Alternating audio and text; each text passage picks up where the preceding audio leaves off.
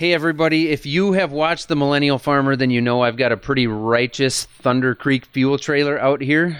Thunder Creek fuel trailers are built by farmers for American farmers. Right now, a lot of farmers are taking home fully loaded Thunder Creek trailers that are in stock near you with an average of only $1,300 down. Financing is, of course, subject to approval. You can check out thundercreek.com for product info, some stories from the field, and other great deals. That's thundercreek.com.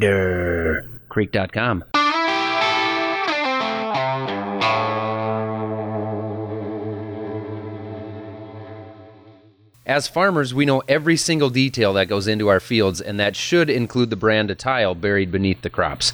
As such an important investment, I only trust ADS for their quality, their proven performance, and commitment to sustainability. In fact, ADS is now the second largest recycler in North America.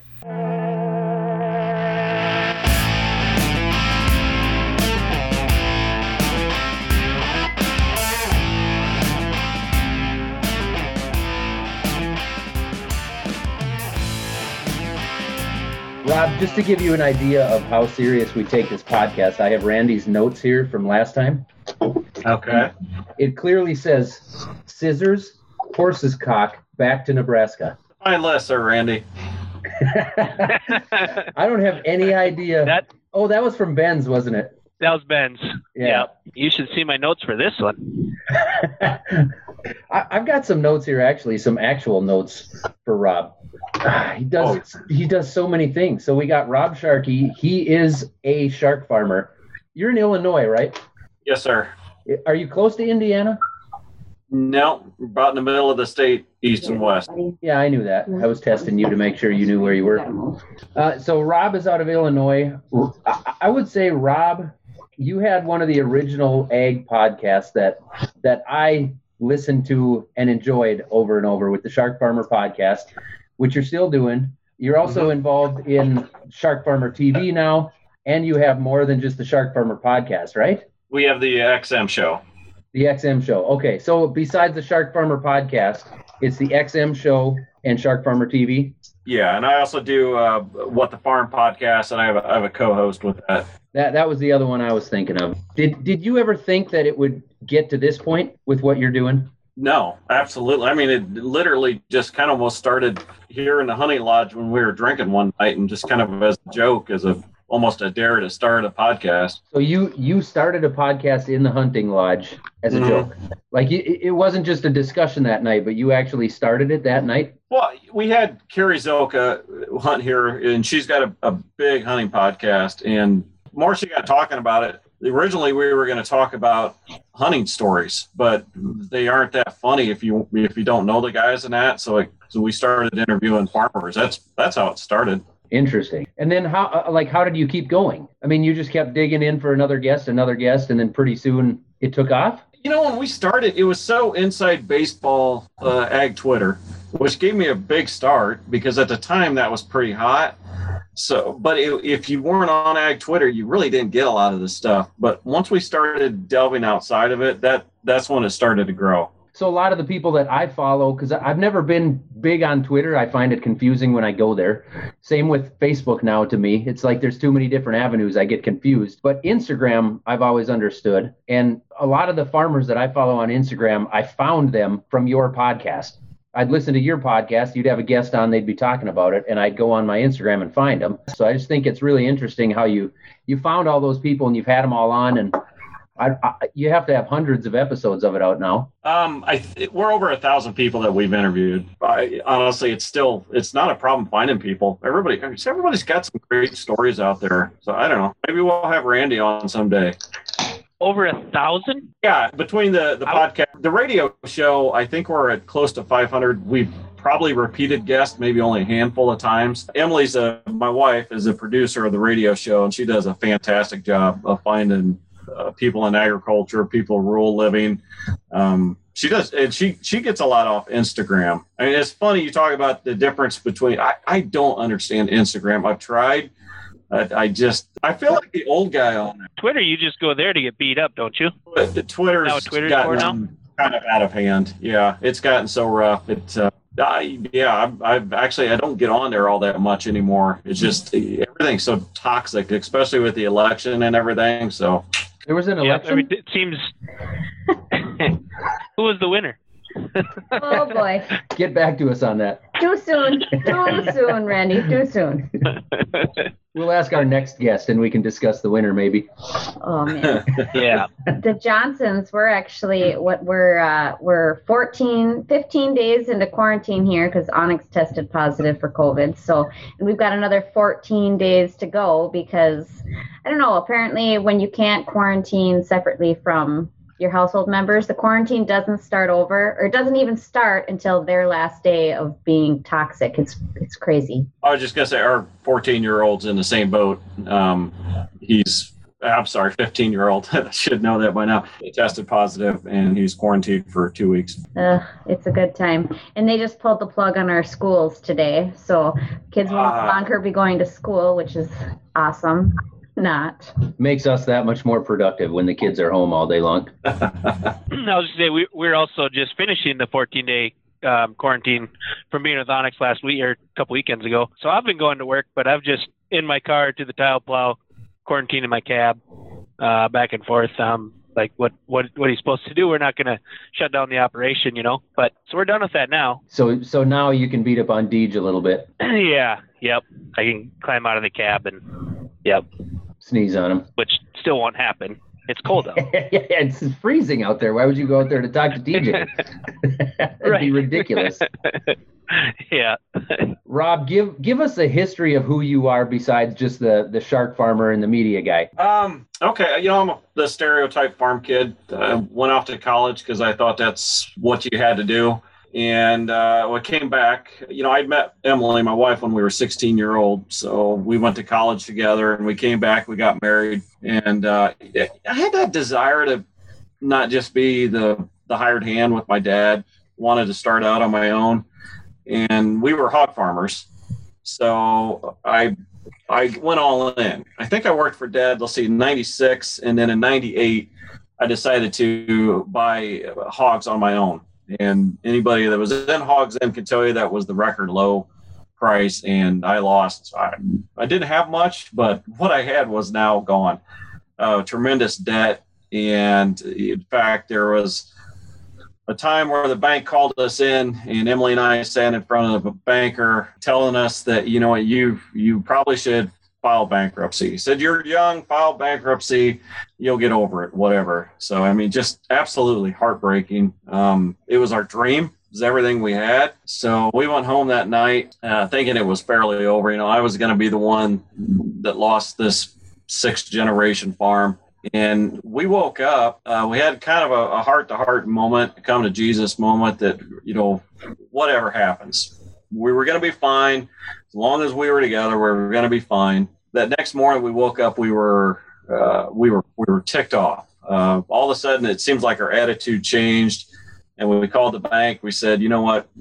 We're going to pay this off. I don't care what you say. We're not filing bankruptcy.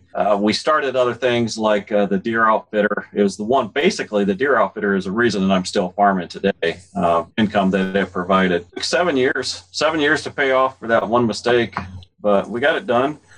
And that really has, I would say, affected me more in my life than anything else because pressure, the depression of it, it consumed me I couldn't sleep at night, but when I did, I'd wake up automatically. I was thinking about how broke I was and how everything was over because I didn't know anything else. I didn't know how to be anything else except for a farmer. I didn't think I had any skills, anything like that. So it's always in the back of my mind. I never want to be in that position again. So that one event, as bad as it was, has pushed me to do other things, has pushed me to look so far out of what diversification I thought was, that it's molded me. And it's the reason that we've got what we've got today. Have you had that banker on the podcast yet?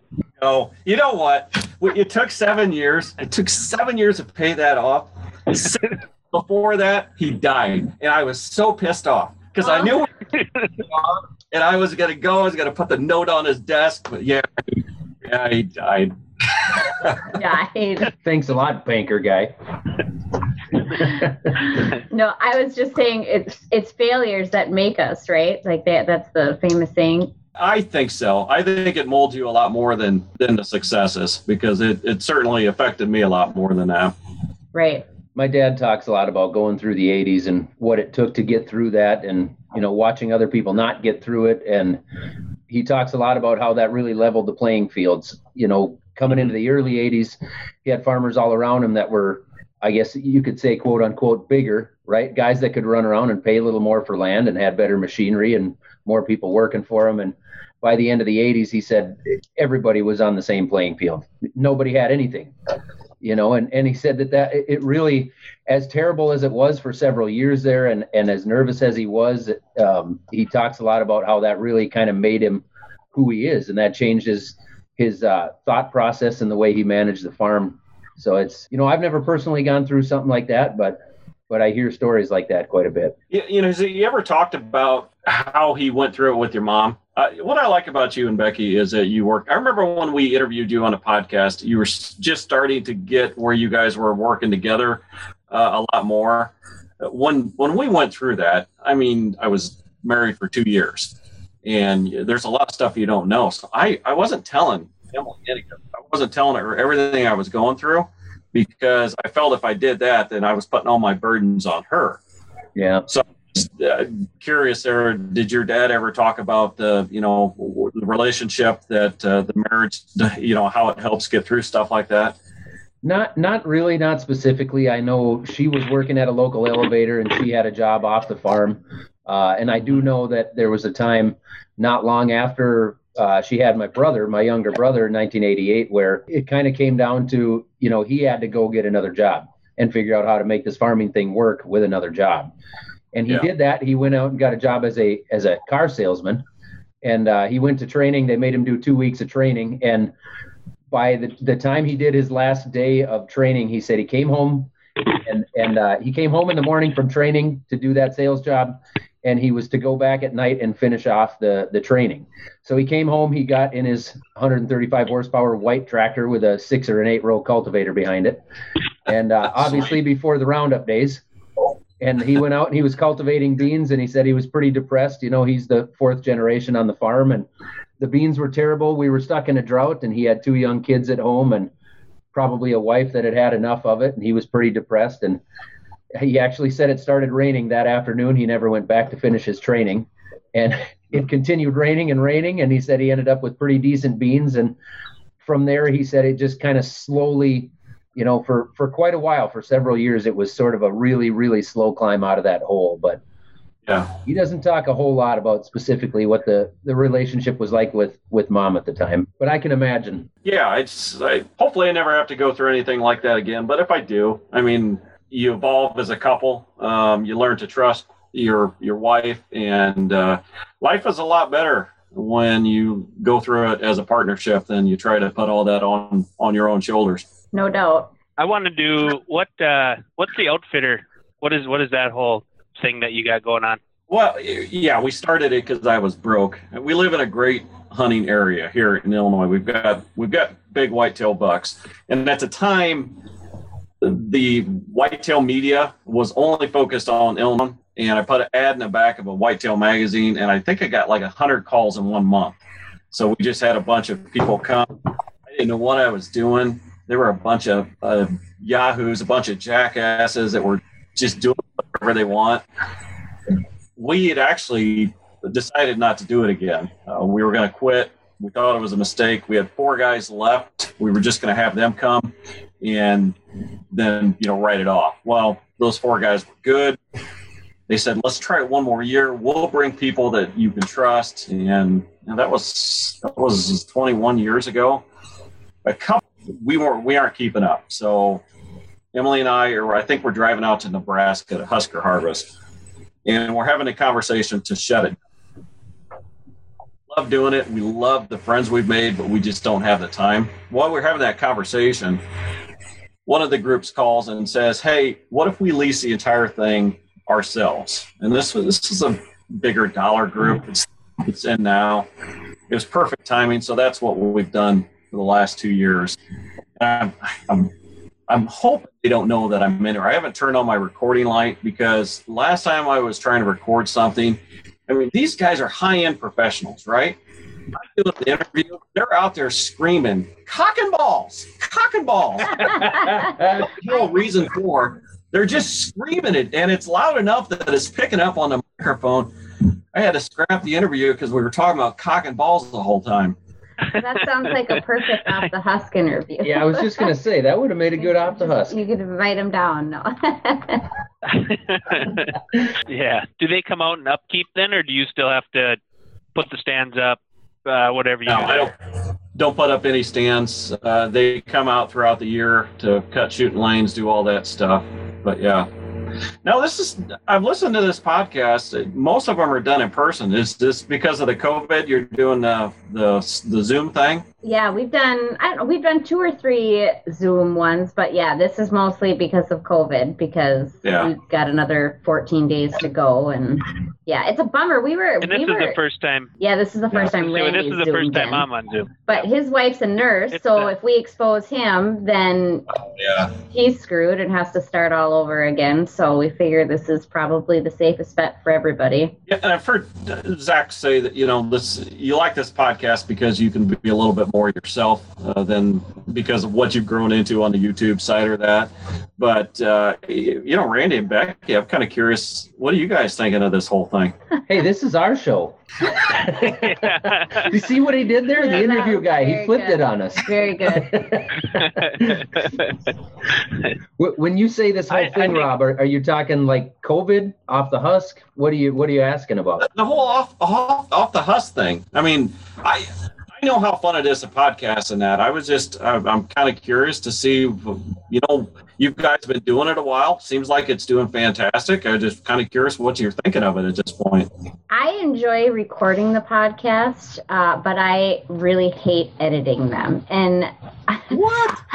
But something that I edit all of the YouTube videos, and that I don't mind, but I'm not there for the conversation and the activities, so it's somewhat interesting when I'm sitting there editing the video.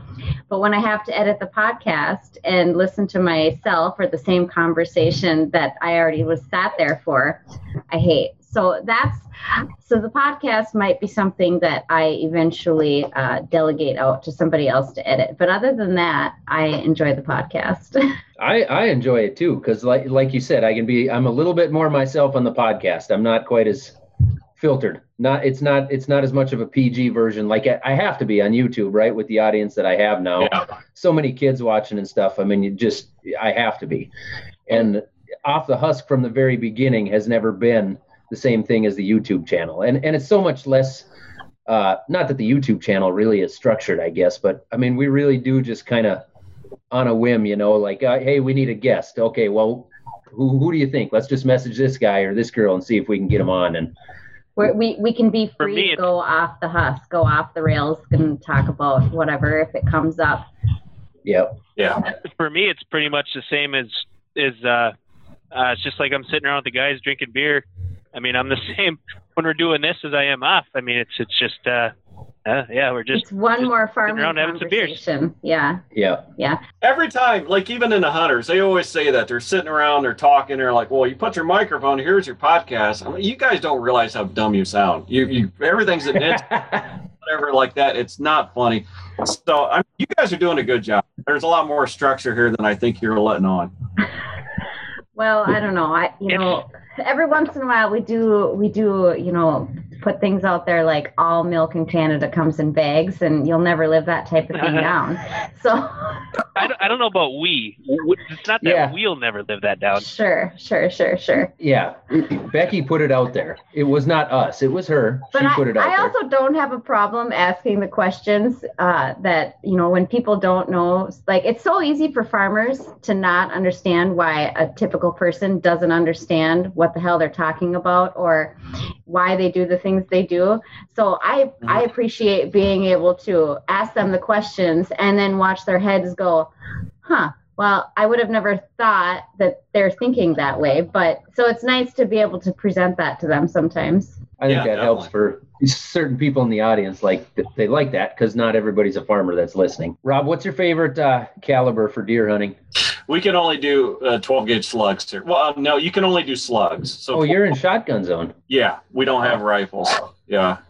Otherwise, I would think it would have to be 30-06. I love those guns. 30-06 is good. I think a 308 is really popular. We're actually in shotgun territory too. We're real close though. We're 15 miles from rifle zone. I usually don't hunt that much. This year, Emily's really been pushing me to get out there and do it. This summer, it's probably been good. I was really bummed, frustrated with the cancellations, but I think it's kind of a blessing in disguise because we underestimated the amount of work that goes into a TV show.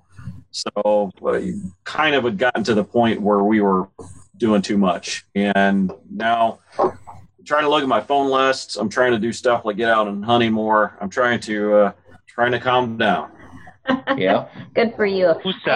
I know we for Zach anyways, as far as that goes and overexerting yourself, public speaking I think for us this winter, it's like not having that expectation right now is, I think we're both just thank God that we're not. Which I don't mind at all because I way overcommitted last year. And this year it's just like, nope, tell them all no, I don't want to do it. I'm sick of being gone. I don't want to do that again.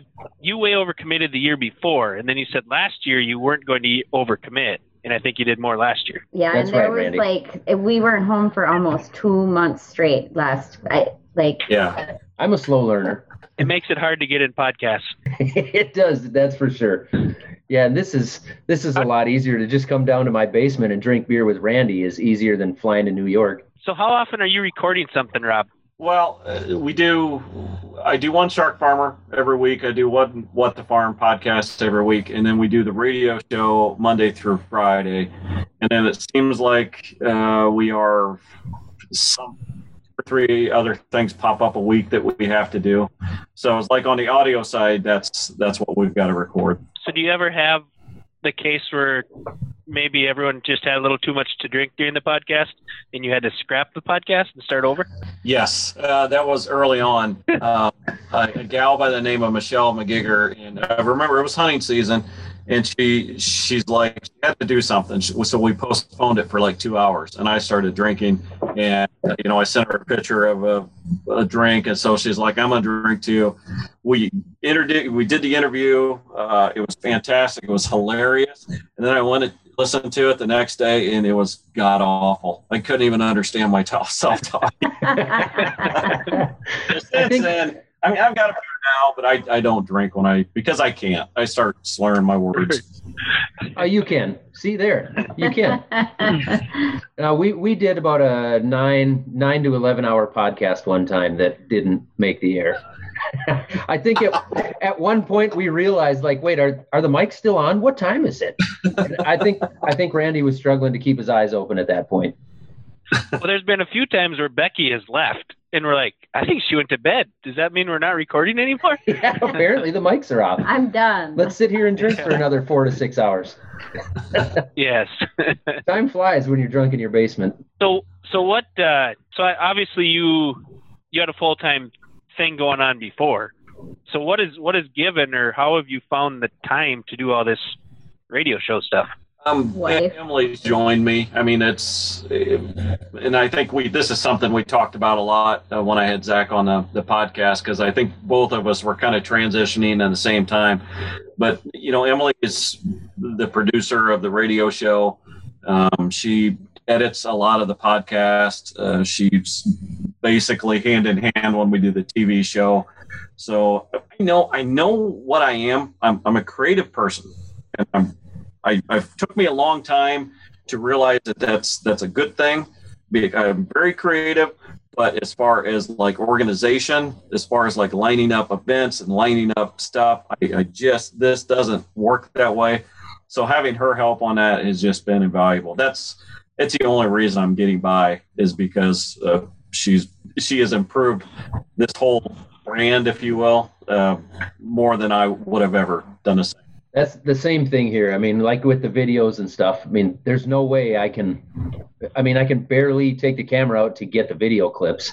That's annoying enough to me at this point that coming home and editing the videos would just be, it wouldn't exist. It wouldn't be a thing that I would do anymore. It just so, I mean, same thing here, you know, that's the key to it all. A lot of people don't understand that. Yeah. I mean, I could name a handful of unbelievably creative people in agriculture that don't do that much or have kind of disappeared because they didn't have the support of the spouse, or the spouse didn't even like the time that it took up. So it's, I think we need to realize how lucky we are, Zach. Well, mine is sitting right here, so just be careful, okay? We don't want to take it too far. It's just blowing up. So. No, I'm thankful for the opportunity, and I think I saw the opportunity that Zach had a little bit sooner than he did, and I definitely a little bit maybe selfishly pushed him harder because I saw the opportunity for myself and for our family. It's a crazy ordeal. It changed for sure, you know. I remember the night we were sitting around the table playing cards and having beers, and Zach said, "Becky, if you turn this into a job on me, I will quit. I will stop doing it." That was 5 years ago? Yeah. Oops. All right. 2 things, Randy. Okay. As I've told you, people change. Okay. And the second thing is there's a lot of days I want to quit. Yeah. And eventually I will. I think eventually I'll just, one day I'll just be gone. Enough's enough. That's kind of how I feel. Okay. It'll be I have not watched this video. Millennial Farmer Jr. You put out a video where you said like I'm quitting YouTube retirement. I'm like, that son of a bitch is pretty good at little cliffhangers. He's putting those titles out there so everybody's gonna watch. Remember, we were just talking about how the wives are good at being a part of things. Yeah. Yeah. That's me. The title's Zach hates it when it's called clickbaiting. He won't let me do it. He's like, no, we get too much hate. People hate it. The people comment nasty things. And I'm like, yeah, well, they comment nasty things, but they still watch the videos. So I don't care. And hell, a comment to comment, right? Yeah, so every once in a while I'm like, I am using my, my veto here, and I am clickbaiting this video, and that's what it's going to be. So, but that one, you did say something. I think he actually said, "That's it, I quit" in the video because you were so frustrated with the equipment. I think. No, that was the one where we finished harvest. Oh, that's what it was. I said something along the lines of, "Well, that's it, we're done with harvest." So with that, I would like to announce my official retirement from, and then I was like, I'm just messing with you guys. Yeah. So she turned that into clickbait, like the horrible. Well done.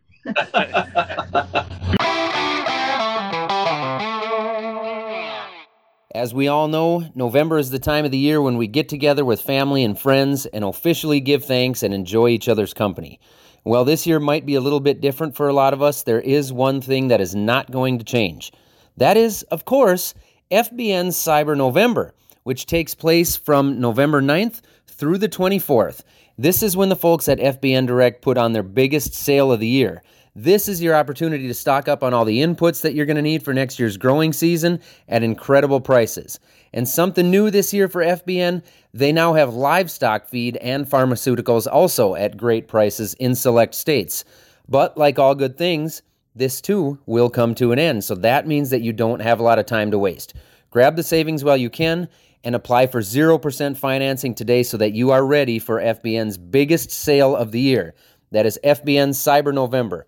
Mark your calendars, November 9th through the 24th at FBN.com.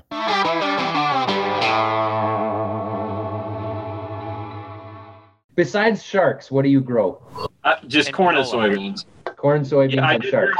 Yes. Half an acre of canola this year, which we didn't harvest because I didn't want it coming back the next 20 years. We have Roundup Ready canola as a problem in our fields because we've got the railroad goes by on the highway here close to our house that half our fields butt up to, and it comes out of the trains. And now we got Roundup Ready canola as literally as a weed that we can't control in some fields. Gotcha. Are you going to come on? No. She's standing. She walked in here.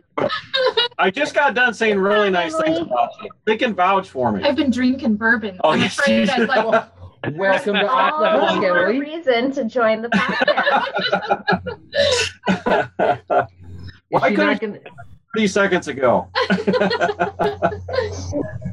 When you guys go to a party, is it just a given that you guys bring the charcuterie? Oh my God, Randy. I don't know if I want to answer that. How long were you sitting on that question? Oh, I've had it in my notes for like 3 days. I sent it to you earlier, Zach. Well, I didn't. I thought there was a story that maybe there was some kind of inside joke, but it was just that.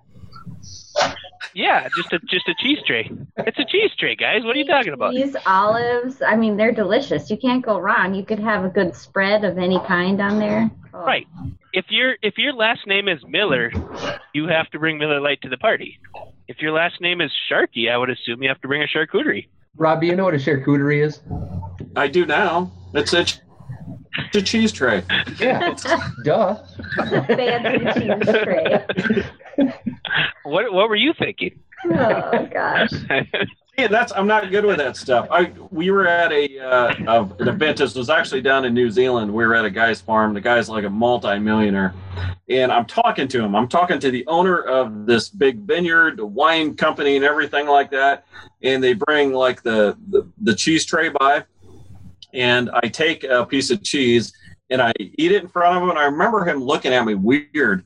Oh It's no. because the big piece of cheese that I grabbed was actually a chunk of butter. So I don't. Okay. I already know what story I can Becky's make about you feel to tell. better, Rob. So, Okay. one Valentine's Day, I don't know, it must have been about This was 10 years oh ago. gosh, no, it was at least that, I suppose, because it was before we had Onyx. We went to a buffet for Valentine's Day with a group of our friends. That's romantic. Yep. And we all, go through the buffet line and we sit down at the table and Zach takes this big old bite of, Vanilla pudding. yeah, but only it was honey butter, like whipped honey butter.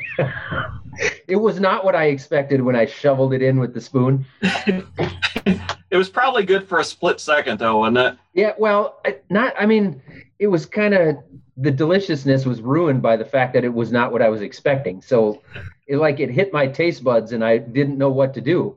Like, do I swallow this? Panic. Makes a good story. You're bringing back bad memories for them. It's one of my all-time favorite memories. So how did you end up doing the What the Farm podcast? How did that come about? Well, the one that helped start the Shark Farmer podcast, Carrie Zilka, we started a podcast called Farmer and the City Girl. And Carrie has, I don't know how many podcasts she had, but she was like, it's too much. Yeah. So I wanted another city girl, right? Because I like the concept of it. Leslie Kelly, I'd known for years, totally respected, one of the smartest marketing people there is in agriculture. And I kept asking her for like co-host suggestions, and she would give really good ones. And then Emily and I were sitting there one night, and she goes, you should just have Leslie as your co-host and forget the whole city girl. And yeah, since we've done that, it's gone really well. I mean, it's not the size of the Shark Farmer, but I really enjoy that one because I'm getting outside of the echo chamber where the Shark Farmer podcast is solely inside the echo chamber. I'm talking just to farmers. So it's kind of fun to get outside and do that one. I met her one time in Canada, and she seemed like she's probably as nice as what she sounds like on that podcast. Yeah, she can be mean. Don't let her fool you.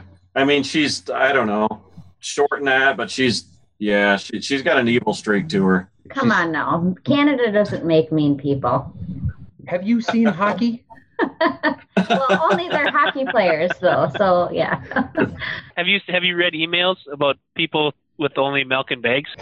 All those With milk and eggs. Does Rob know what we're talking about? I doubt The it. milk in the bags. I've seen that up there. Our first sponsors was a Canadian-based company, so I actually spent a ton of time in Saskatchewan and Manitoba. So yes, I'm well aware of a few things. They have milk in bags. You could only order a hamburger that's well done. You can't order it any other way. It's like the law in that. And their beer, you got to respect their beer because it'll kick you on your ass. Well, they got to have good beer if you're going to eat a well done hamburger. So wash that dry thing down. Yeah, they are. They're actually medium rare hockey pucks. Oh my god. Yeah. It's too easy to pick. Becky, do you still get emails? Do you still get emails about the milk and bags? They've kind of let that go. The hate mail has finally stopped about the milk and the bags. But now it's just an ongoing joke, I think. It's an inside joke with the people that watch the show. Listen to the podcast. Yeah, people really mad. It'll always go on. Not necessarily mad, but they were. There were some people that were a little irked. They wanted to make sure they could passive aggressive Canadian mad. Yes, that is exactly what it was. Very similar to Minnesota mannerisms. Yes, very like. Don't you know we actually have milk in cartons? I was getting videos from people like with pulling their milk carton out of the fridge. Like, see, it's not in a bag, guys.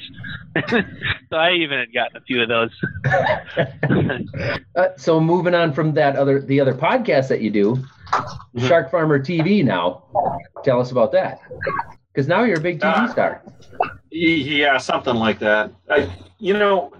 We got on the XM show with Rural Radio, so RFD down in Nashville and Fort Worth. So doing that, I think I was out in the Dakotas at Hefty Days, and the owner of the station, Patrick Gotch, was going to be there. And I wanted to do this TV show. I really thought it was a good idea. I basically was going to pitch to him that I was going to do Tosh .0 in agriculture. So I was psyching myself up because I don't know. This guy, he's very intimidating, the owner of the station. So I see him sitting there at a table by himself. I wasn't ready to do this. And Emily's like, oh, go, now's your chance.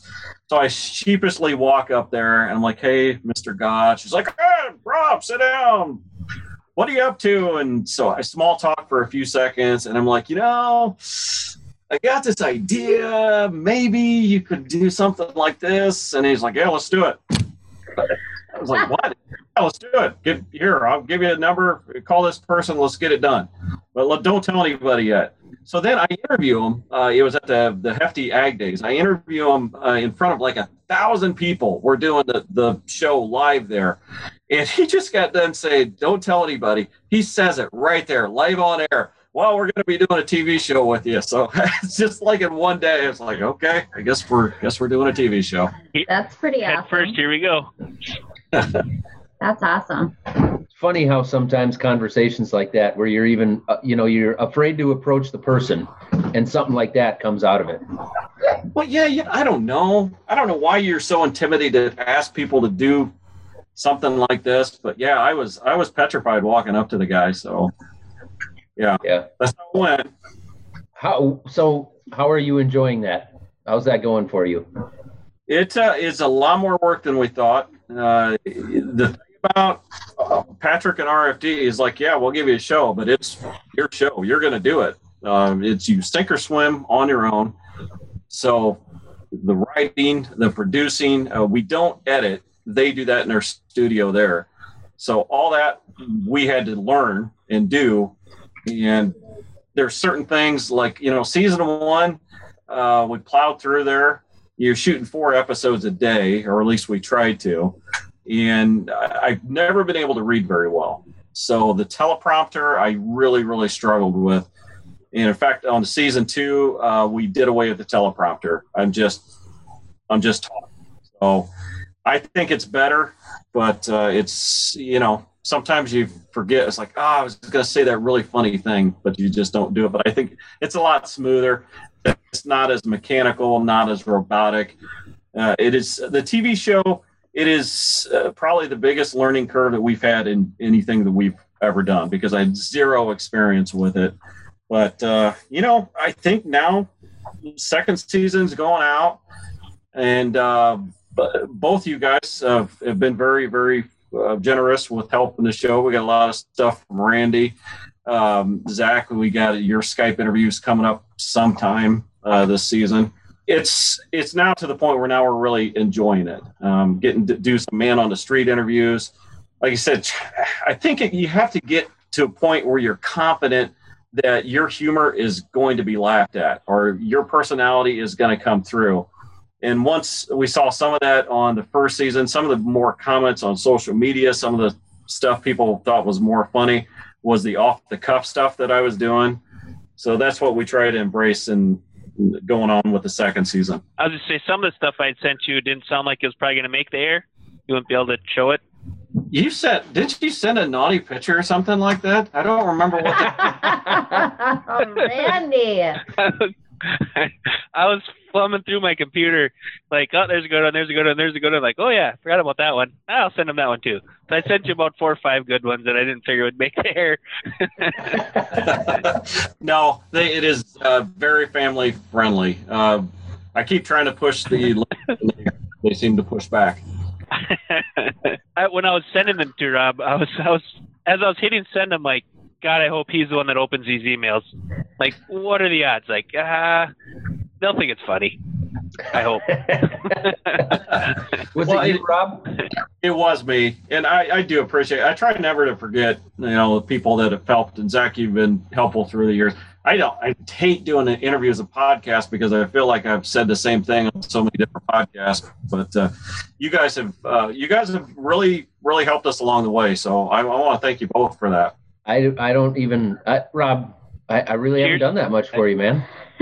Well, you were on the podcast. That was like, that was crazy to me to be on the Shark Farmer podcast. Well, you got your standards way too high. Well, I've learned that now. No, but that, I mean, it really was. It was a cool moment when you contacted me and asked about doing that. I thought that was pretty awesome that there's this podcast out there that I've been listening to that I'm going to get a chance to be on. And that was one of the first times that had happened to me. And I thought that was pretty cool. So, I mean, same back to you. I mean, you've helped me out the same way. Well, it is funny because I don't remember how I contacted you, but I'm like, I hope this guy even knows what we're doing. Because you weren't the size you were now, but you were huge YouTube, and it's like we ran in different circles, right? Different social media circles. So I was just thrilled that you had even heard of me. Yeah, it was kind of weird. It seems like we've crossed over a lot more now, but it was kind of like the podcast side and the Twitter side. I mean, that was a different circle than anything that I was involved in at the time. Exactly. Yeah. Rob, did you have a video of some sort go like viral on Facebook way back when, like early Facebook years? I don't think so. The thing that kicked me off, this was going back, I don't know, like 2010 or whatever. I lost power. Our house lost power in between Christmas and New Year's Eve. And I had nothing else to do. I had a little generator running. It would run the heater, and it would run my phone charger. So I just got on Twitter, and I started tweeting my power company. And that thing went viral. Back then, when you were trending on Twitter, you trended everywhere. So it was national. So that whole thing, I mean, I think I went from 2,000 followers to about 5,000 followers in just a few days. And it just kind of snowballed after that. So, I mean, that's how I kind of got the bigger Twitter following on that. What were you tweeting them? It was the dumbest stuff. I mean, it was like, I would just get like a picture of Mr. Burns, and it's like, is this you? Is this you having fun while I don't have power? I see my neighbor lights are on. I bet you got him going because you like him better because he pays his back. I'm just stupid stuff like that. And just kept going. I love that so much. Were you drinking? Did they comment? No, they never did. That's pretty good. Oh, that is awesome. Was it during the derecho that came through this summer when you had the blue cooler in your yard that was blowing around back and forth? I've got that on my list. Or was that a different storm? No, that was a derecho. Yeah, which I don't know how it didn't blow down any corn. It was unbelievable. But you never found your cooler? The cooler is gone. For about 6 weeks, every time Randy and I got together, we were going to empty out whoever's blue cooler it was and go chuck it in a cornfield, and then do like an Instagram story or a video or something and find Rob's cooler. We were even going to like take our left-handed, because we can't write left-handed, and like write Rob on the cover of it. But it never transpired. We always just had another beer and nothing ever came of it. But we laughed about doing that for a month. We even found the cooler. Someone had that exact cooler in their garage. We're like, that's Rob's cooler. Like, Yeah. we're going to go chuck it in the corn later. And then 8, 9, 10 beers later, we didn't. Well, we'll still do the bit sometime. We'll have to wait till next year. Yeah. We'll find We're it even going to next year. put beer in it. We're even going to put cold beer in it and open it up like, all right, it's got cold beer left in it. Like, we had the whole thing planned out. And then we just kept drinking. It's funny how that happens. It's weird, isn't Yeah. it? Yep. Next thing you know, you got a podcast out of the deal. And he probably had no insurance on that cooler. I did not. Yeah, I thought I had a rider on it, but apparently that's how they get you. That's how they get you. That's how they Were all do the it. Yep. contents out of it? No rider Yes. on the igloo. The thing is, too, I think it was a hunter's cooler. So I heard somebody was like, hey, where's that blue cooler at? Screw you. Oh, yeah. So do you record everything at your place there? Like, do you have a recording studio set up in your house? How do you guys do that? Yeah, it's, actually, I had to break out the Blue Snowball here for this interview. We're very spoiled. We've basically got a radio station here. We build it in a lodge, so we just have to walk, 100 steps out of our house to come over to the studio. It's really nice. And, I thought, to build a radio station, I thought it was going to be pretty unattainable. It wasn't. I mean, we had brought some very smart people in to set it up, but it's, you could basically have an XM station at your house. Right. Yeah. We're not to your level, but we've got something similar like that, which when we bought the microphones and stuff that you see here, and we set up this little space that we're in here, we weren't sure if we should really do it or not. And now I don't know how, like, what else we would do. We would have to have done something like this. So I'm sure you're in the same boat. You have to have it. Oh, I just can't believe, like, we still haven't hired anybody to do really anything, but the amount of time that I think that I sometimes waste on Google and YouTube trying to figure out how to do it myself is a real kick in the ass. Like, I should probably just hire somebody for certain things. We are really lucky. We did the first 2 years of the show with Ag PhD Media, Brian and Darren Hefty, and their crew helped us out. And then when we get to a point where we evolved to where we can go straight to the Nashville station from our place, that's what we're doing now. So the XM, where does that broadcast it out of? We beam a signal to the Nashville station, so that's where it's going out of. Oh, wow, okay. I didn't realize that. What station is it on even know how XM? XM works. Channel 147, Rural Radio XM. There we go. It's button 3. What time? in my pickup. 3 p.m. Central. It seems like a serious show, a radio show to me like that's scheduled that many days a week would be a ton of work. Is it? Actually, I think out of everything we do, that's probably the most fun. Because I get to do it with Emily, we can record. I mean, we've recorded 5 in one day before because, again, we're doing it on our own. We can just send the shows to Nashville. They put them together and that. So it's only a half-hour show, so that's only 22 minutes of content. And we don't edit it. I think that is why mistakes and all, and it is what it is. How do you guys? Oh, it just goes live. No, they do the What's that? editing. So it's unedited completely, or as somebody at XM does the editing? The only thing they do is put the commercials in. Okay. The music and the commercials. A lot of days we do it. We can't do it live because our guests cuss too much, and we can't cuss on the show. Yeah. So a lot of times we'll record it at 12 when we actually go through the studio in Nashville. and then we'll have the music and the commercials. But we have the option just to record the content, 22 minutes of content, and send that down to them. But as far as like the double talk or the mistakes or anything like that, nope, it's just sent. I tell you what, it has made me a better speaker. It's made me slow down and not, just kind of focus on what you're going to say. And it's helped me a lot more than I ever thought it would.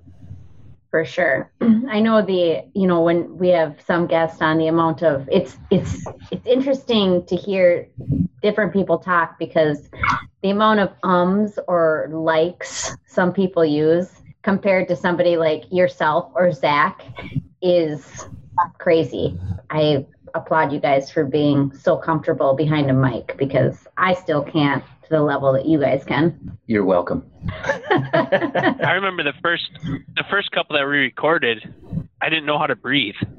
Like I wouldn't breathe. Like, oh, I can't breathe into the mic. So I'd talk, and then I'm like, holy shit, I gotta take a big breath. What do? I'd back away, like catch my breath. It was so strange the first 2 or 3 we did. Yeah. I remember you bringing that up. You're like, yeah, I got to rambling, and then all of a sudden I'm like, holy shit, I can't breathe. And I remember actually that same thing. The strangest thing. Yeah, I remember that same thing though when I started with the Fieldwork podcast. I'd never sat down in front of a mic before to have a. I mean, I had done a couple like radio ads where you do a 20-second read, but I'd never sat down to try to have a conversation, and I had the same issues. I remember that, like, just relax.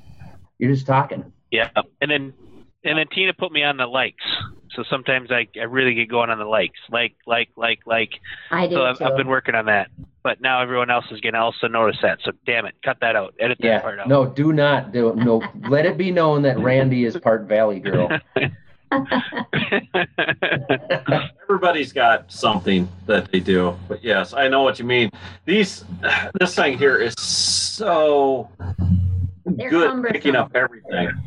So if I speak, if I'm talking into it, and Emily will cut this off all the time because it'll pick up like every little, everything like that. So yeah, they're good because you don't hear people yelling cock and balls in the back, but they do pick up every little thing your mouth is doing. They do, for sure. It has a cock and ball. We find they're easier. Yeah, and they're easier to set if you cup the back of them as you bring it in. They're easier to get in the right position. That's so wrong.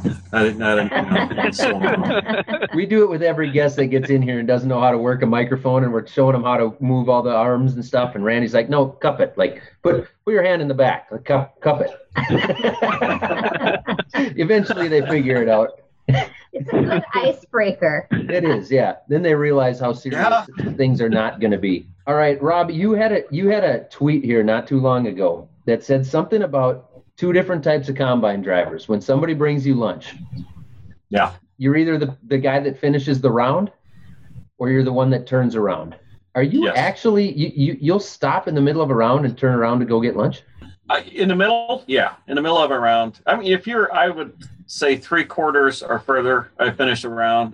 But I'll turn around because I appreciate the time that whoever, generally it's my wife, but not always, to bring out something to eat. Do you hear this? This is what I was shocked by. I have spent a lot of time waiting in my car, delivering meals, mostly fast food. Yeah, I was going to say you didn't spend any time making them, so quit your whining.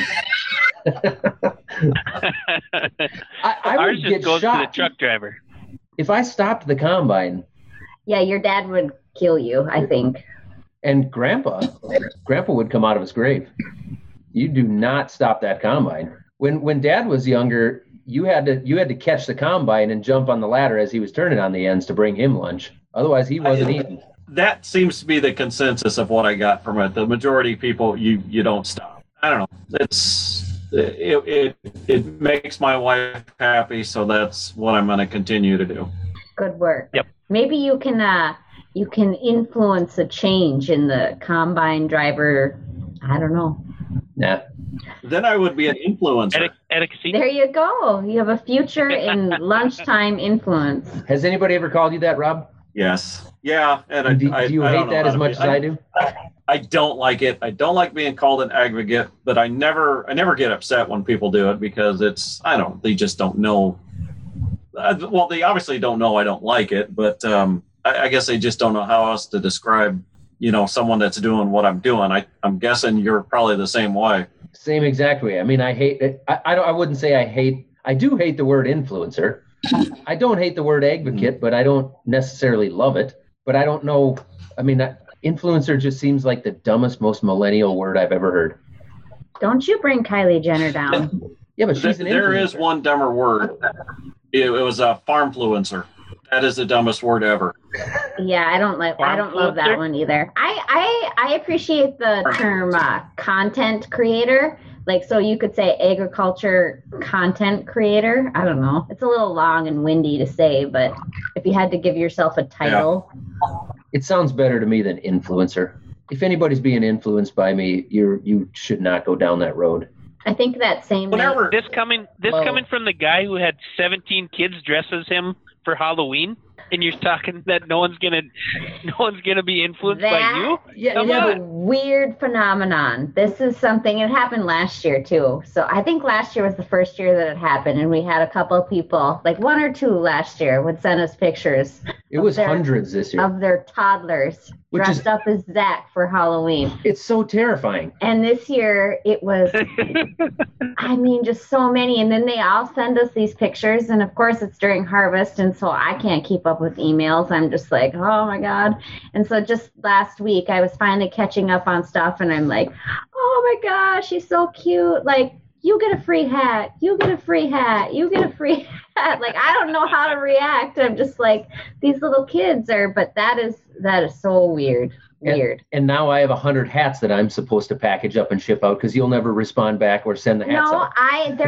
It's all documented. I have a spreadsheet. Don't you even they're all on the list. That. Yeah, they're on a list. Just send screenshots to Emily. I was like, here's, I listened to your podcast with the guy that does the t-shirts and does Ben. Farm Focus? Yeah, Ben. I listened to that. That was very interesting. How he came up with that concept and how you guys are utilizing that. And Emily and I, we made the decision not to sell anything for completely different reasons. It's just for us, it wasn't a fit. But yeah, I think the way that guy is working with you, he's really got it figured out. Yeah, he's doing a really great job. Without him, I mean, I never had an interest in selling t-shirts. It wasn't my thing. YouTube was barely my thing. And selling t-shirts just wasn't, no, I don't want to take orders on t-shirts and package them up and get the addresses and label everything and send them out. That is the last thing I want to do to try to make $100, right? There's no way we could possibly do it. It's just not physically, I mean, there's only so much time in a day.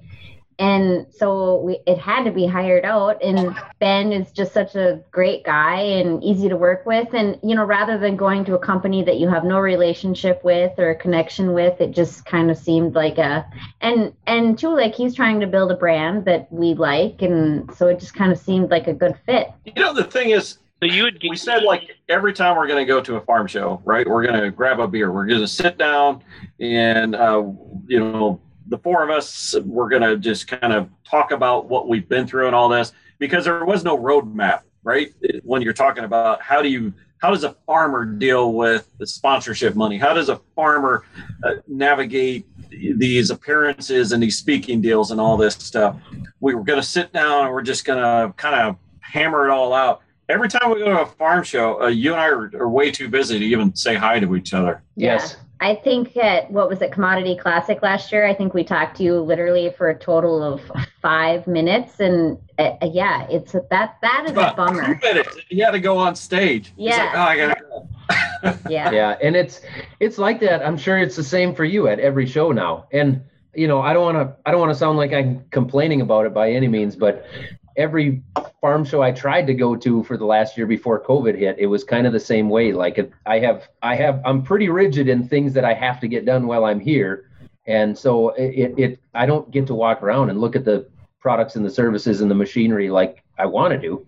We do joke around about getting him a disguise. like so he can go and enjoy the show as a non-celebrity In like a Stroker Ace costume? They did at God, I hope it's a female costume. Now, Randy, but no. But he did figure out the golf cart technique. If you're on a golf cart, it's like harder for you to approach. So what was that? Right, you just run them over. What'd you say, Rob? I have not reached the golf cart level. I'm still a walker. This was an big outdoor event in Fargo, North Dakota, pretty spread out. We rented a golf cart for like $60. Dad just had knee surgery like 5 days earlier. So the golf cart was actually a necessity. You should do the Segway. That's the only reason why. Oh my God. I'm definitely getting Zach a Segway. I think a hover round would be cooler. I love them. I love those farm shows. I love meeting people, but it's very hard to explain to people, and you don't want to say it because it's almost like you're complaining, but by the end of them, you are absolutely exhausted because you're always on. And it's great. I mean, it's great meeting people that have listened to you. For the most part, it's like people were always coming up to me and they were saying, I know you from the Successful Farming segments you do on the TV show. And I'm like, okay, that's fantastic. And we do all this other stuff, but the little things like that, I guess that's when I kind of learned that the TV had a lot more of a footprint than podcasting did. That's when you learned that, huh? Have you ever had the situation? You gave me. I had a moment one time where I was trying desperately just to go take a leak. I had to get to the bathroom badly, and it took me 2 hours to just I had to greet everybody on the way to the bathroom, the people that were stopping me, and it was just like it's a weird thing to complain about. People wouldn't understand that, but it's the only time it's happened. But I had to pee so bad. Have you ever had that, Rob? How many people did you greet? How many people did you greet while you're in the bathroom? Like, oh yeah, hey, reach back and shake their hand. Oddly, not too many. It's the worst is if you do a farm show and then you've got to do the night events like that, not having a break. Anymore. Emily's really good at least scheduling 1 or 2 hours where you can at least decompress, because again, I almost hate talking about it because it sounds like you're whining about doing this, which is so much fun. But yeah, it is just something that zaps everything out of you. Definitely more draining than one would believe it to be. I'll get mentioned San Antonio. So, Rob, you gave me this T-shirt that I'm wearing, the Sharks Don't Swim Backwards T-shirt. And that thing made it. So you gave it to me that day, and I carried it around. And then we went to Topgolf. And I think I threw it in one of the Welker's bags because I was like, oh, here, I don't want to forget this somewhere. I'll remember it later. And then somehow the next day, because obviously I forgot about it, we went Topgolf, and then we went to the Andretti indoor go-karts. But anyways, so the next day it ends up with Tony Fast. Somehow they hey, you'll see Zach or Andy, ends up with Tony Fast. And then it went from there to Zach because I flew out that day. And then Zach had it for 2 months. So 3 months later, I get this shirt finally that had been around through everybody's hands, and I thought it was gone forever. It was like a traveling trophy. It was, yeah. He was really upset that he lost his Shark Farmer T-shirt, too. I was texting everybody did you guys, where did my Shark Farmer T-shirt go? And yeah, I finally got it back, and then I dug it out of the bottom of the dresser today to put it on for this podcast. It's got the original wrinkles in it. Most, it's still a lot of people will come up and or they'll message when they realize that the antlers are sharks. Yeah, no, it's a cool shirt. I actually do wear it quite a bit. Antlers are sharks? What? I'm gonna have to look at it now. You can't see it. Is that on your? Oh, I would Mother of not. God. They look like antlers, but they're sharks. I'm modeling for the people that can't see. My son Ian came up with that concept. That's pretty awesome. That's genius. I've never noticed that. No, I haven't either. How'd you come up with for the logo? How'd you come up with the logo and all of that? And when did you come up with that? When did you decide, holy shit, I'm big enough to have a logo? Well, the logo's for the outfitter, but it was so damn cool, we decided just to use it for the podcast too. But no, my son, cool. Yep. We were trying to incorporate deer and sharks, and that's the dumbest thing to incorporate. But he's like, well, what if? Whereas looking at clip art, something similar to what the antlers are, it's like, what if those were antlers on the deer? And that's how it came about. That's you would have paid a professional, what would you call that? God. When we looked into trying to come up with our logo, so it was when Zach and I, $8,000. before we had 100,000 people, yeah, I'm like, no. I pulled out a piece of paper and I drew the shape of Minnesota and put the M and the F in it. And I'm like, well, here, that can't cost $8,000. We got to have like a local graphic guy that can do that. It ended up costing like $40. But then now, moving forward, we've always had issues with our brand because we've grown to be such a huge thing now that we always are like, is Minnesota limiting us? What's happening? Like how, So then we kind of dropped it, but it's still in the background and we still question it all the time. But I mean, now there's no turning back. Like it is what it is. And it's fine, but it's a little tough. It's a good logo. Yeah, it is. But if you live in Wisconsin, you know, and you don't know what the millennial farmer is, it just looks like the state of Minnesota, which I don't want people from Wisconsin wearing my shirt around anyway. So, but I don't think people care. I think they're happy to represent. It seems like, which is good. So for the people from Wisconsin, I'm kidding, except for I hate Aaron Rodgers. He's not actually from Wisconsin, though, is he? That doesn't matter. Oh, okay. Sorry. One of the people that I absolutely respect the most in agriculture is Machinery Pete and Greg Peterson. And when I interviewed him, again, someone I was afraid to ask, I remember him talking about, before I met you, what a great thing you were doing for the state of Minnesota and representing agriculture and that. I'm like, damn it, I want to get to the point where Machinery Pete is saying that shit about me. We have a collab planned with Pete coming up, and we still have not. Of course, COVID has put a damper on things, but it's going to be. We don't really have one planned with him coming up. We have it like written on a piece of paper that at some point, some time in life. It's definitely and you've talked to him about it. We have, yeah, and he's definitely on board, and it's going to happen. And I think it'd be fun for him to be in.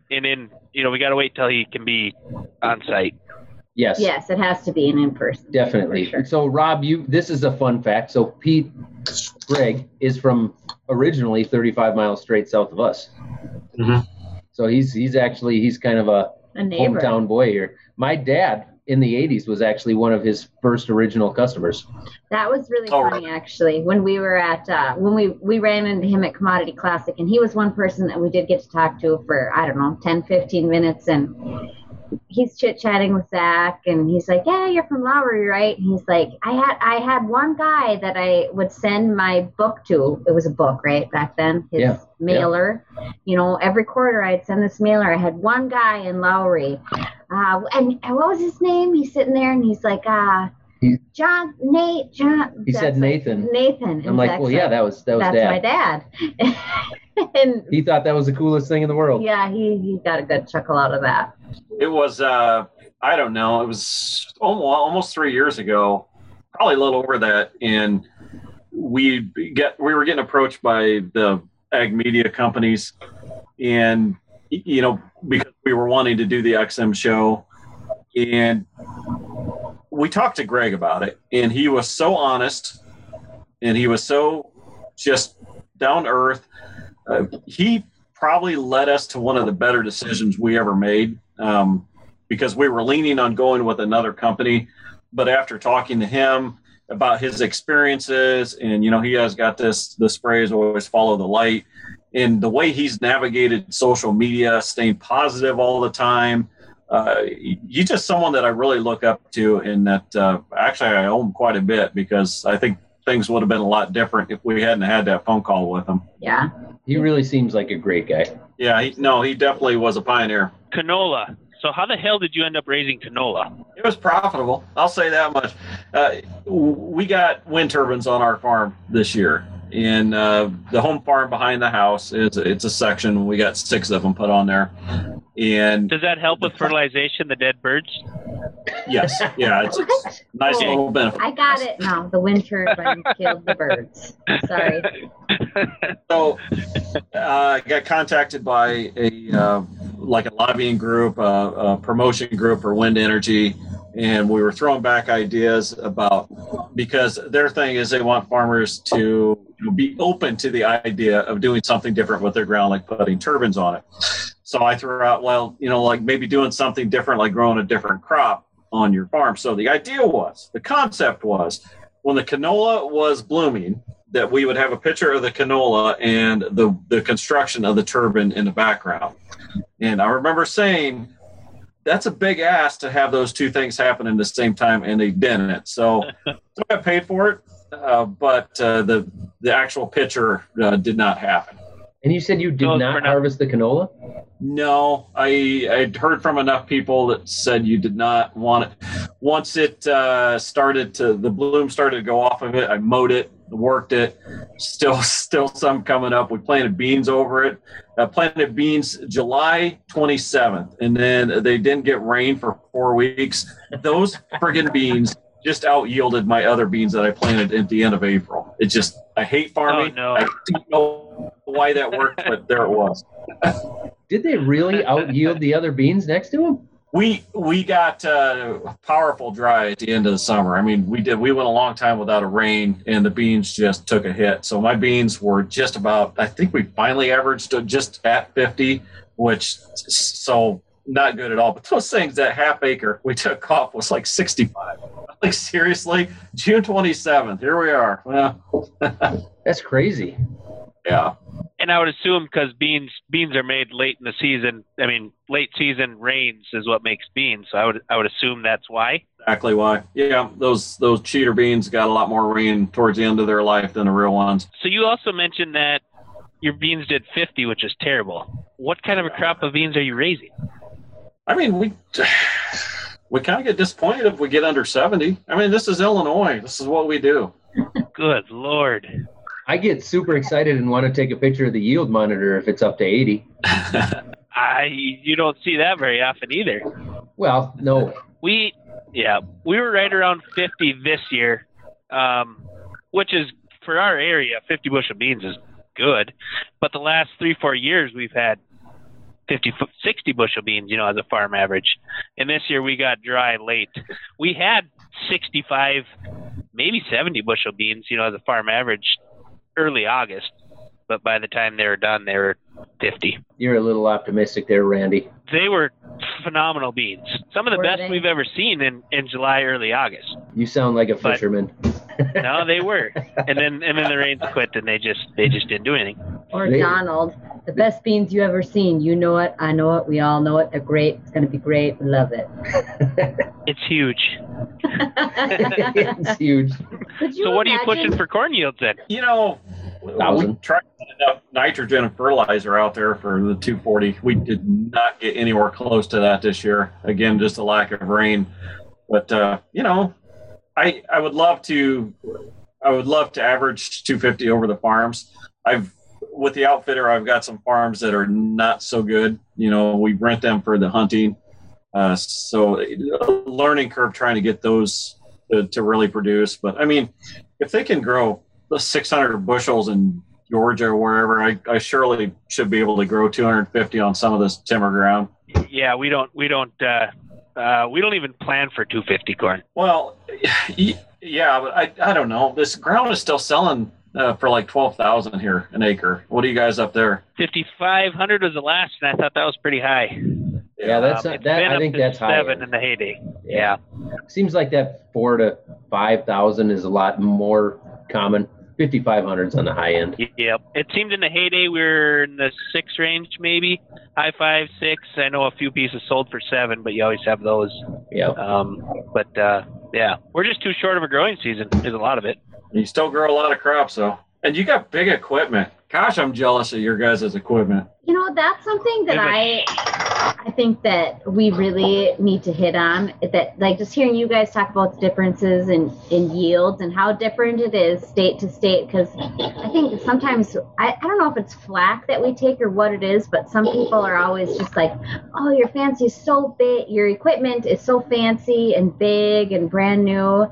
And we've talked to Randy about this quite a bit, but the time constraints we're on here in Minnesota compared to where you're at are so different. And so it's just so interesting to hear, what differs us from somebody in Iowa or Illinois and how it all correlates. It's honestly fascinating when the more you learn about it. And just, I know my wife was surprised when I met her too. She was surprised at the size of your equipment. Yeah. Yeah. I would believe that.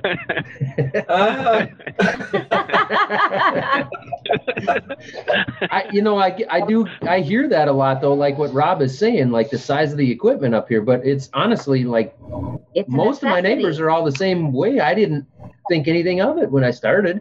Right. And it's just like you get out of different areas and it's not the same, and then you go to other places and everybody's got everything that's 100 feet wide. This year and last year, I think kind of our YouTube videos did a good job of highlighting why why having the larger equipment in Minnesota is almost a requirement, because if you don't have it, you're not going to get your crop harvested. It comes down to time. We're on such a the other two, like planting, we always get those rains, and we got to wait. It always gets to be so late by the time the ground's warm and the conditions are right. And then you have these rain events come through, and every year you have that couple hundred acres or whatever it is that gets planted 2 weeks later and yields, 10% less or whatever it is. And you can do the math on that. Like, well, holy shit, if I would have had, if I could have gotten done 3 days sooner, we would have been here. Well, then it's easy to make equipment payments on that because you can see it pays, and then the same in the fall. We have the tiling thing, so we're even a little bigger over equipped, because any day we get done sooner, we get back to tiling. That's just another generator for us. So I think that's why we're even probably larger than other people, as far as acres and equipment goes, but that's why. I mean, outside just like you were 100 acres done and got, yeah, exactly. I mean, the quicker we can get back to that, the quicker, the more we can make. I mean, when you go to a farm educational seminar or class or whatever, they talk about how sometimes the income that comes outside of the farm almost has more of an impact on the farm than the actual dollars that the farm makes. Yeah. But we don't have the tillage here either. I mean, I work up the end rows, but that's it. We put anhydrous on in the fall. But I think, by talking to people in your area, interviewing them over the years, you pretty much have to rip your ground up. It's the way it seems. I mean, we really just if you don't, I mean, and I get chewed apart on this more than anything else I get chewed apart for. But boy, you get outside the Red River Valley in our area, the planet. Huh? You're trying to kill the planet, aren't you? Don't make smart-ass remarks, Becky. They're coming for you. Man, did they chew me up for that. But you get outside of here and people just hate tillage. But I mean, I talked to a guy today from Iowa that's really big in cover crops and no-till. That's his thing. I won't say who he works for because I don't want to pinpoint who it might be, but he was up in he's from Iowa, and he was up in Jamestown, North Dakota, and he said it was unbelievable to him where yesterday he drove all the way up through, from a line a third of the way into the state of Minnesota and north all the way to Jamestown, North Dakota, and every single field was tillage, heavy tillage. He drove all the way back this way and came to our place. Not one single field standing with stubble in it. Everything is heavy tillage, everything. And for the guy that doesn't, I mean, it's because we see the guy that doesn't get something tilled, or you have that experience where you don't get 100% of your acres tilled, and then the next spring, you can't get a planter in there. You can't do anything with that field. And like Randy's talking, all of a sudden it's 3 weeks later, and that thing will yield 60 bushels to the acre less.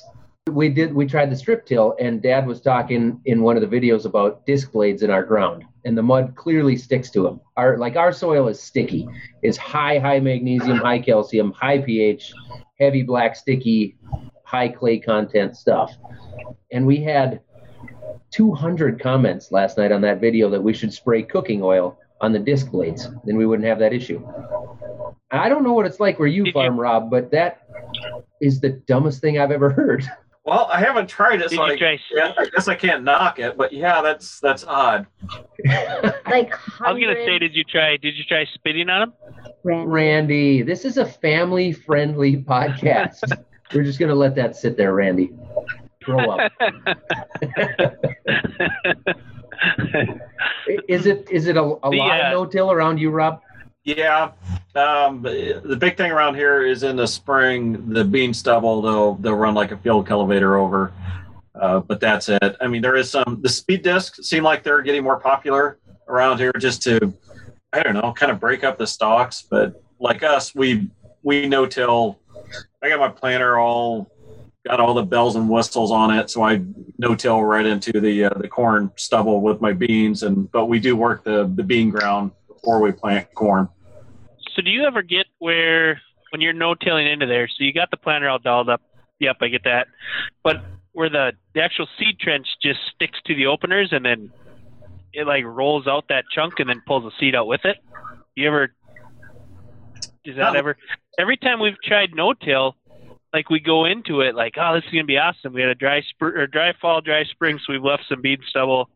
We're gonna just no-till into it in the spring, and even it's almost like you have your down pressure too high. But if we loosen it, let it up, then we don't get it into the ground. And if we get it into the ground, then almost you get this smear factor that like sticks to your openers, and it'll pull up that chunk of seed trench, and then the seed pops out with it, and then we always go back to tillage. No, I haven't really seen it. I remember when I first started farming, I bought Dad out, and then I bought a new planter, and I didn't have tractor enough for it with the hydraulics, so I wasn't getting the end down, and I planted, I don't know, I planted probably 40 acres to where the ends were, they weren't going in the ground. I was laying beans on top of the ground, and I was freaking out. My dad's like, you know what, just wait and see what happens. So they did fine. I think, they grew on top of the ground just as well as they were planting. So there again, I don't know. I think we overthought. I definitely think we freak out a little bit too much. Like, holy shit, it's not going to grow. It's not in there perfect, and I think it's just a mindset that you got to, if you're not going to do all the tillage, you got to let some of those things go. Precision always gets you. Precision will do that. You will overthink things. You go to those meetings and everything. Well, if you do this, it's going to cost you 5 bushel an acre. If you do this, it's going to cost you 3 bushel an acre. And you're like, oh my gosh, how did I ever plant corn or beans before this? And it does just fine. And then you say it's easy because if you add this, you'll gain 5 bushels, and if you add this, you'll gain 7 bushels. It's like, holy shit! All we have to do is this to our planters, and we're going to get you 300 bushel corn. Like this farming shit's easy. 300 bushel corn, and all it takes is a $700,000 planter and rain. Right, and then one Mother Nature event comes through, and it's like, oh fuck, we're back to 170 bushel corn. Yeah, but maybe you get an insurance check. Well, yeah. It's just that easy. Yeah. What was that X9 tire? How was it? Yeah. It was pretty awesome. It was what they advertised it to be. The only issue I had with it, the only thing that I can say on it was in our corn, which wasn't as good as I thought it was going to be. I mean, we were harvesting 180 bushel corn most of the time, which for us is average, but we were hoping for 210 this year. But in 180 bushel corn, it doesn't have the power to go fast enough to give it 5,000 bushels or 7,000 bushels an hour, excuse me. Yeah. But it'll sit there all day long and pull in 5,000, 5,500. And we don't have the infrastructure to keep up to that, because we can't do that with our combine. But I think if you had it in good corn, if you had it in 250 bushel corn, it'll handle the 7,000 an hour. I mean, it'll do it, but it better, right? It better. Yeah, it's a fine company ran by fine people. We got Rob's bell. We got the Shark Farmer bell on the podcast. I was going to have a bell for this podcast, and I forgot about that till he just rung his bell. Well played. What can you tell us about wind turbines? Because you just set a bunch of them on your farm, correct? They blow. Yeah, we got 7. They blow. I can say this honestly because for 12 years we've lived right by them and not made money off them. So they're fine. They become like a tree in the background. when people come here for the first time, it's really the only time you'll notice them, because they're like, oh, is that the sound of them? There's a whooshing sound in the background. Probably, I don't know, handful of nights through the year, you'll be laying in bed and you'll go, wow, they're really loud tonight. But which helps you go to sleep, right? Again, they don't bother us. They don't bother us at all. And again, I can see that because they didn't bother us when we weren't making money off of them. Right. It can't So be do you have any? Go ahead, Randy. Sorry. Well, I was going to say, this is like a 4-way stop sign. Like I pull up this 4-way stop. Nope, you go. You go. Nope, you go. Nope, Oh, you no, go. oh, sorry. God damn it, I'm just going to go. And then you all go. And then, but I was going to, so when they do these turbines, we have just a very few around us. But isn't somebody kind of in charge of like this area or this clump? Is that a thing? Oh yeah, they're all. I think most of these are owned by the same company. They do make a mess of things when they build them. I mean, that crane is 1.25 million pounds, so it crushes tile lines. It does all that stuff. But a couple years. How big did you say? 1.25 million pounds is what it weighs. Oh, holy shit! Yeah, it's amazing. Yeah, it's huge. They when they cross a road, they put like 4 feet of dirt on the road, and then they put they're bigger than railroad ties on there, so that they could cross a road. They still crush that road. I mean, you had to take that section. I can't comprehend how big that is. Yeah, it's. I mean, it's enough to lift that the turbine part up. 420 feet or whatever it is. It's amazing to watch. That's crazy. I thought you were going to say $1.25 million, but now that I know what the things weigh, I'm guessing they're more than that. I didn't buy one, so I couldn't tell you. Probably a wise choice. They seem like they'd be a horrible investment unless you were into the windmill business. Around us, though, the ones we have, there's one guy that's in charge of, I don't know if you call it PR or what you call it, but anytime anyone has an issue with them or like when they're building them, like he was the guy you would really go to. Good that would joke. Like the guy that you go to follow up about the blowjobs. Like it's there, just the PR guy. Clearly, Zach's. The gears are moving. I'm slightly jealous I can't talk like this on my podcast. It is sweet. It is. I'm slightly jealous that my wife's not thinking about that same thing right now. There's nothing to be jealous of, Randy. We do have a guy that we call and complain to. And, you're going to have a construction job of this size. Mistakes are going to be made. And so, yeah, I call every time something was happening. Yep. So how many wind turbines are on your property? Maybe that's something you want to answer. 7. Okay. And that's you didn't have any before. That's a new thing. They come, you're getting 7. No, I farm around a bunch of them on rented ground, but this is the first ones they were putting up on my ground. Okay. So my last question here to Rob is, where do you go from here? You got anything else? I mean, if you have big news that you want to break, now's the time to do it. No, nothing. Nothing. Never mind that. It's been fun talking to you. Oh, I imagine you're the same way. You just don't know what's going to happen next. I would have never guessed what we've been through has led to where we're at. I mean, it's kind of surreal to think about that I'm, here tonight talking, on the Off the Husk podcast. So I don't know. 4 years ago, I wouldn't have guessed the podcast would have done really anything. I wouldn't have guessed I'd been on the radio. I wouldn't have guessed I'd been on TV. But it just seems like it kind of gets better at an accelerated rate. And it's just been a lot of fun. And even with, COVID and everything kind of messing up all the shows this year, we still got a chance to do some traveling with Emily and I, kind of get away in that. No new anything that we're up to. I really want to focus in on a TV show. I really want to make that good. I really want to make that a quality product that we're going to be able to sell. So I guess that's it. So that leads me to another question then. Will farming always be a thing for you? Would there ever be a point where farming goes the wayside and this thing has taken off, or does farming, like Zach, I think farming is his channel.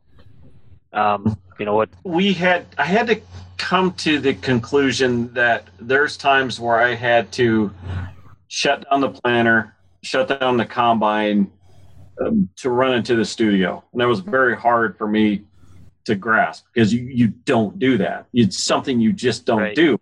When it's going, it's going. But then you look at the economics of it, and the margins in farming are just, sometimes you scratch your head and you're like, why are we doing this? But it's what I love. I can't describe how much I love it, because it's like when I wake up in the morning, yes, I enjoy the radio show. I enjoy the podcasting and that, but it's like I want to go down and see what that canola is doing. I want to go to the back of that one field and see how that corn is growing, because yes, it was not planted in the best. I want to figure this stuff out. That's what I love doing. Yes, the economics of it sometimes makes you scratch your head, but the joy of it, I don't know. I guess that's what is worth living to me. I just can't imagine doing anything else. It's what I love to do. It's what I want to give an opportunity for my kids to do, whether they want to or not. I really want that opportunity to be there. And it's this thing that is helping me give that opportunity to them. Yes, it's definitely is changing, and it's changed the way that I view stuff. I remember talking to Brian Hefty, and I was saying everything I was doing, it was so that I could pass the farm on to the next generation. And he's like, you're thinking about this wrong. It said, you've now got a media company. That's something you can pass on to the next generation too, because you got to remember their dad passed that on to them. So it makes me think about things in a completely different light than I would 5 years ago. But farming's too ingrained in me to ever let it go. It's everything I do is for that goal. Which makes sense, and I would totally, expect that. So the only other thing I have is you end up at Hefty's quite a bit for different things. Still, I would assume you have in the past. I know. We were going to go out to the Hefty Days before it was canceled. We've got a fantastic relationship with Brian and Darren. Like I said, we took the radio show direct with RFD in Nashville, so we're no longer in a business relationship with them. But we work with them a lot, not just their radio show, but their new TV show that they're doing with Randy Dowdy and David Hula. I mean, we're very good friends with the Hefties, and we plan to be working with them for a long time. But no, we're not in business with them anymore. Well, I was just going to say, we're only a few hours north of them, so maybe next time you're there, you'll reach out. No. Such a dick. I don't know how some guys just keep a straight face that way.